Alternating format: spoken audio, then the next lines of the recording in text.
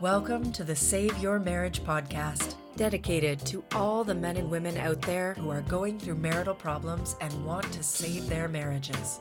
Here, we give you tools, perspectives, and insight into how to save your marriage and have a thriving marriage. This podcast is sponsored by The Fortified Spouse. And now, here's your host, Arturo Henriquez. Hello, everybody, and welcome to this episode. Thank you very much for listening. I just want to invite all the men and women out there to book a private complimentary call with me. We will talk about your particular situation in private and give you lots of guidance and put you on the path to restoring and saving your marriage. Just go to www.fortifiedspouse.com/call. That's CALL. Today, I want to tell you about some dead-end roads, some myths of how you can save your marriage that seem to float around from time to time. Now, some of them actually contain tiny bits of truth, but the approach that people use, the way they use these pieces, that's where we get into trouble. And so we want to talk about just a few of the myths. There are lots of them out there. Today, I want to talk about 5 of those myths, those core myths, just so you have some things to avoid. Some places you don't want to get stuck in, because the process of working on your relationship is so important that when you fall for one of these tactics or these myths, you end up creating more damage and you lose valuable time. Now, let me just explain why that is. Sometimes people kind of feel like maybe the best thing to do is, kind of like spaghetti, just throw it up against the wall and see what sticks. And when it sticks, you know it's the right thing, so you just keep on tossing it. The problem is, along the way, it's a relationship, and you're doing damage to it because what you're creating is doubt on the part of your spouse. You're creating confusion in the process, and you're throwing disruptions into the relationship that don't make any sense. One of the things that seems to be the case is, even while we know that not everything you hear is true, we still for what makes us think it's true. It's called confirmation bias. And so when we hear something we want to hear, it can trip us up. It can get us into trouble. And that's the problem. We've got to find some ways of making sure that in the process of saving your relationship and in the process of your attempts to save your relationship, you don't create more damage. So that raises the question of what this process looks like. How do you work through it? I suggest one of the things you do is make sure that part of what's happening for you is that your thinking is being challenged. If you find something that you go, oh, that's what I wanted to hear, well, just be a little cautious. And I would just suggest that in all of life, it doesn't mean it's not true. It just means that we want to make sure that we're not listening with confirmation bias. We see it all the times in the news. Something comes across maybe your feed on your social media, and it just speaks to you, and you know it's true, and so you repost it, only to find out that it's not true, that it actually came from some other crazy source, or you may not find it at all. You just keep believing it because it fits what you want to believe. Which brings us kind of to my point, to that, that part that we need to understand about this process of saving a marriage is that it does take a shift in your thinking the way you've been thinking about your relationship.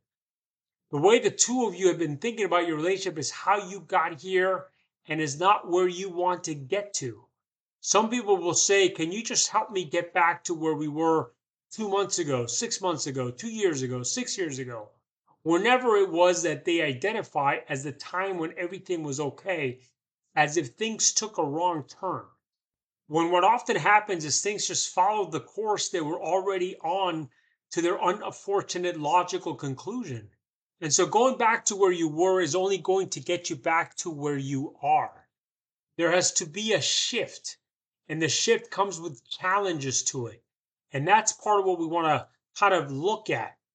One of the things that people often stumble upon when they're looking for, the Fortified Spouse program, let me just say, when you say, how do I save my marriage? I want you to understand that that doesn't all fit under one umbrella.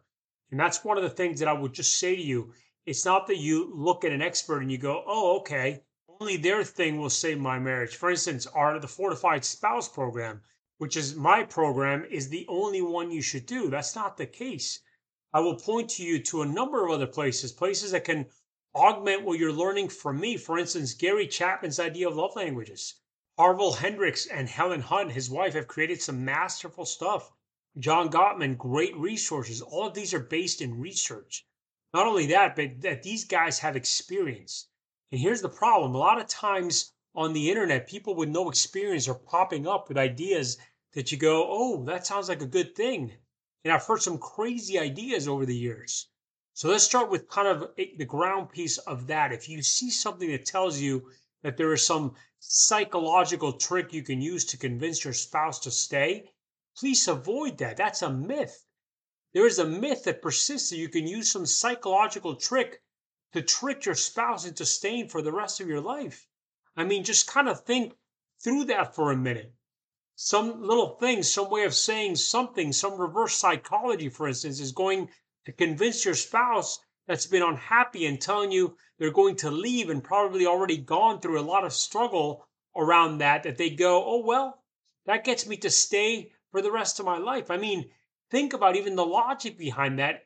And yet it is said over and over, you just use this little reverse psychology trick and it will work. And people believe that. And let me go one step further. And this is the one that people fall for over and over. And that is the no contact rule. The no contact rule is basically this: for the next 30 days, you have zero contact with this person. And it's going to drive them crazy. They're going to get so jealous and they're going to become begging back to you. You're using the no contact rule on a spouse who's been saying, I need space from this. I'm not happy with where we are. I don't want to be in connection with you. And so then you're going to disconnect under the assumption that somehow that's going to turn the tide. This is two pieces of the puzzle that I often get. People will come and use my Fortified Spouse program, and they will begin to restore their relationship, and they'll start to recreate the connection that's been missing, or even create the connection that's never been there. And they're starting to get traction and are starting to move forward, and everything's going well. And then suddenly throw in some psychological trick to which the other person says, you're just insulting me. Or they suddenly drop in a no contact thing. They're like, now I've got them, right? I've got a little contact. Now I'm going to have no contact for 30 days. Probably 5 or 6 times every month, I hear from somebody who says, I just ruined it. And I keep saying this, please don't do that no contact rule. So here's what basically happens. They do that. They work on my program. They're getting connection. They're restoring and saving their marriage. And then they go to no contact, to which their spouse goes, you just ghosted me.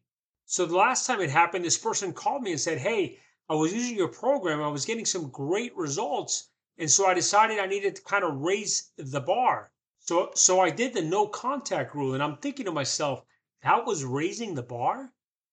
Gosh, he's going to go from connection to zero connection, from healing the connection to destroying the connection.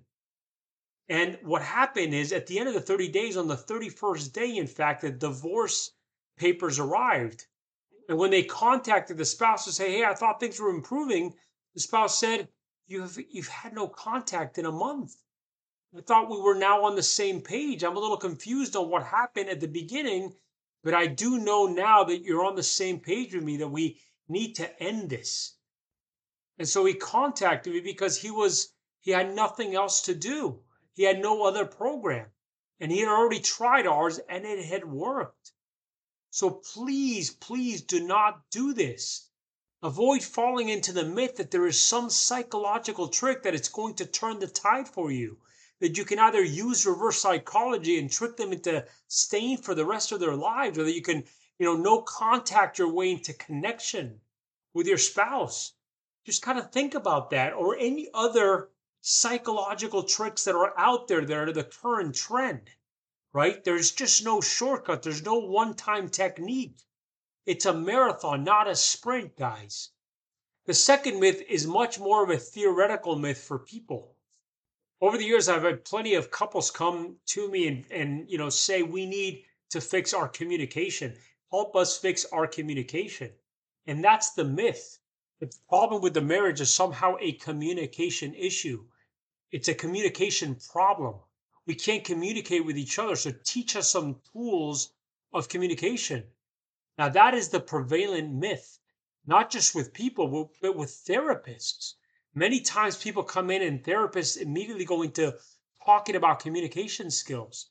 They teach iMessages and they teach all kinds of communication skills because they think that's what's going to heal the relationship. The problem is this: communication is a symptom. It is a symptom of an underlying issue. It's not that it's irrelevant. In fact, many times when I'm doing one-on-one coaching in the Fortified Spouse program, we talk about communication skills because we do want to make sure that we are doing good communication, the healthy communication. When there's intent listening, there's understanding, there's appreciation, there's validation. But that's not the issue in a broken marriage. That's not the real problem. What does that mean? How is it not communication? If we're having problems communicating, how is it not communication? Well, it's a symptom of the underlying issues of disconnection. So I want you to think of communication a little bit differently. Think about communication as being like if you're building a house, you want to have a way of getting stuff into your house and out of your house, of getting water and waste in and out of your house. So you use pipes, and the pipes, if it's connected up to a good source, brings in some good water, and it takes away bad stuff. That's what pipes do in your house. It brings in stuff, takes stuff away. So let's just imagine for a minute that the pipes, all they're doing is a delivery device to your house. Let's say you accidentally mess up the connection. And so when you turn on your faucet, you get sewer. It's still delivering something, right? It's just not delivering what you want. Well, communication is like that. It's just a delivery device. If I'm trying to communicate with you a certain way, all I'm doing is moving information back and forth. We communicate something we don't want to communicate. Sometimes we miscommunicate. So it's important that there be skills of communication. But many times people come into the program and say, I need to work on my communication. We're not communicating well, and that's why our marriage is in trouble. And as they tell me that, the whole process begins to unravel because I'll sit and listen to them. And as they're talking to me, I understand everything they're telling me, every word they say. And I ask them, have you understood each other? Is there something where you missed each other? And so they agree that they've understood each other. And then they try to tell me that it's communication. It's the problem. They're not having a problem with communication. They have skills of communication. And the problem is, unless we work with the underlying issue of disconnection, that's hurting the marriage. All I'm doing is teaching them to be more efficient in their arguments, to be more effective in their fighting. I'm giving them skills to take on each other in much more effective ways because communication as a delivery device needs to have something behind it. So if you find yourself deciding that you need to fix your marriage by fixing your communication, recognize that it's kind of like doing, I need to fix my flu by stopping the fever. It doesn't change the underlying infection. It doesn't change anything underneath it. It just treats the symptoms. All you're doing is lowering the symptom, not the cause. The virus is still there. Everything's still running around in your body. You just feel better because the fever drops a little bit. So we have to deal with the real issue. The real issue is disconnection. We have to get back to that. The third myth is that therapy will do it. My therapist can convince my spouse to work on the relationship. That's where it comes from. So here's the thing. No therapist has some magic technique to convince your spouse to work on a marriage. So what often happens is that a spouse begs and begs and begs, and finally somebody relents and goes to a therapist. And the spouse is hoping that the therapist uses some secret technique, some secret handshake or something to convince the spouse to work on their marriage. In the process, the spouse walks into the therapist's office convinced that things can't go forward. And so they're there not to work on the relationship. but to have proof to convince everybody there's no way that this can be worked on. So the hopeful spouse is sitting there waiting for the therapist to do their magic and convince the person to work on things. The resistant spouse now has to double down and once again prove to everybody that this can't go forward. So they overstate things, but in overstating of something, they start to believe it a little more themselves. It's kind of like whenever we say something, maybe the first time we say, we're like, yeah, I'm really sure about this, but this is what I heard. And we say it and we argue it a little bit and we convince ourselves a little bit more. So the next time we say it, we're a little bit more convinced, a little bit more convincing. And we try to prove it to everybody over and over and over. And the more we prove it, the more we say it, the more we believe it. It's part of why our culture is in such a state right now. Because people are saying things in echo chambers. And they don't have to think about it. They just plow forward and they double down. Same thing happens in a marriage. So here are a couple of things about therapy that you need to know. First of all, about 50% of people who go to therapy divorce, which is no different than the general population. So there's no better outcome. About 80 to 85%, some studies say even 90% say that nothing got better through therapy. So somewhere between 10 and 20% saw no improvement in the relationship through therapy. And yet it tends to be the first line of defense to get things going because somebody wants to save a relationship. And so they drag their spouse in, usually to an unprepared therapist who has no capacity of changing a spouse's mind, but can help them continue to double down on their belief that nothing can change. So now we have a resistant spouse, a therapist who may be doing marital therapy, but that's not in their training, using sometimes communication theory to try to improve communication. And then we have 3 strikes, you're out. So don't drag your spouse to a therapist believing that the therapist is going to convince the spouse that you need to work on your relationship. That's a myth. And this goes in line with myth number 4. Some people therefore believe that if their spouse doesn't want to work on it, there's nothing you can do. And this is what I've been trying to change people's minds for a long time now, right? In our Fortified Spouse program, we say it that one spouse can change a marriage, can save a marriage. So a lot of people say you can't save a marriage if a spouse doesn't want to. Are you forcing the spouse to stay there?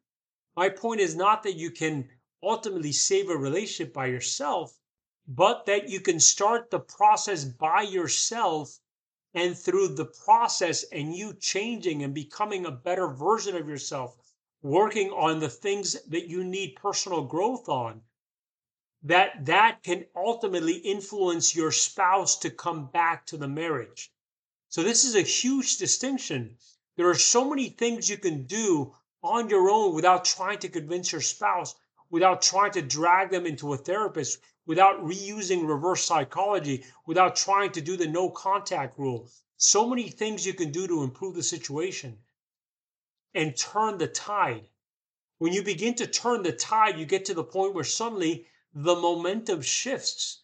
Have you ever done that thing where it's like a leverage thing? You put something and you're trying to leverage it, and at first it's really, really hard, and then suddenly the momentum begins to build and it flips over? Well, it's the same with this. Yes, it's a lot of hard work on the front side. Yes, it's a lot of hard work by an individual. But when you start getting some movement going, the other person often joins in because they see things are getting better. And that's the thing. You on your own can do great things to turn things around. Now, here's the thing. If your spouse is participating, not much can get in the way of improving your relationship. That's the beauty of it. But it's if you're by yourself, that doesn't mean there's nothing you can do. So people come up to me and they often say, well, it takes 2 to tango. That is very true. It takes 2 to tango. It takes 1 to start the dance. It takes 1 to invite the spouse in. It takes 1 to start the tango. So part of what you're trying to do is find some ways of starting that process. So yes, I just said that the psychological tricks won't work. and communication skills aren't going to fix it. And no, your therapist can't fix it. Now, if you fall into this one, that if your spouse doesn't work on it, there's nothing you could do if your spouse doesn't want it. That's where I'm suggesting that there is something you can do. There are ways you can work on improving things. But here's the other myth I want to talk about. Don't think that your way through this is a grand gesture. I see that very often. There are some things you by yourself can do, even if your spouse is resistant, even if your spouse isn't sure that they want to continue with the marriage. And so the danger is, so you go, okay, then I'm going to step in and do this grand gesture. We're going to go on this big, huge cruise. I'm going to bring in the big jewelry or buy the new car or buy the big house or have a baby or get a new dog or whatever it is that you think is that grand gesture that will unlock it for your spouse. Now, very rarely is that grand gesture what's in the way. What you're trying to do is show your love. I understand that. But your way of doing that in this grand gesture is not likely to get the result you want.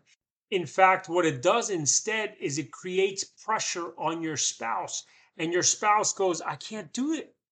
Now I've got all this pressure on me, and I was already saying I didn't want this, and now I just can't do it at all. And so a grand gesture often backfires instead of it leading to more connection, leading to more possibility. It often leads to less connection, more resentment, more alienation, and more on the spouse to once again establish that they don't think the marriage can be saved.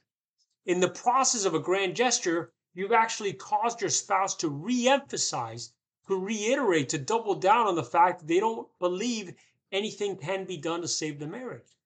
That's the problem with the grand gesture.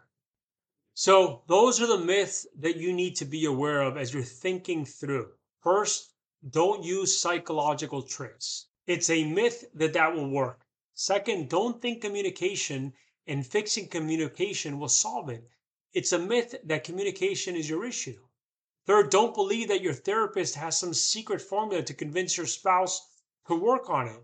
All that will happen if you drag your resistant spouse is they will become more resistant. But if your spouse is ready to save the marriage, therapy can work.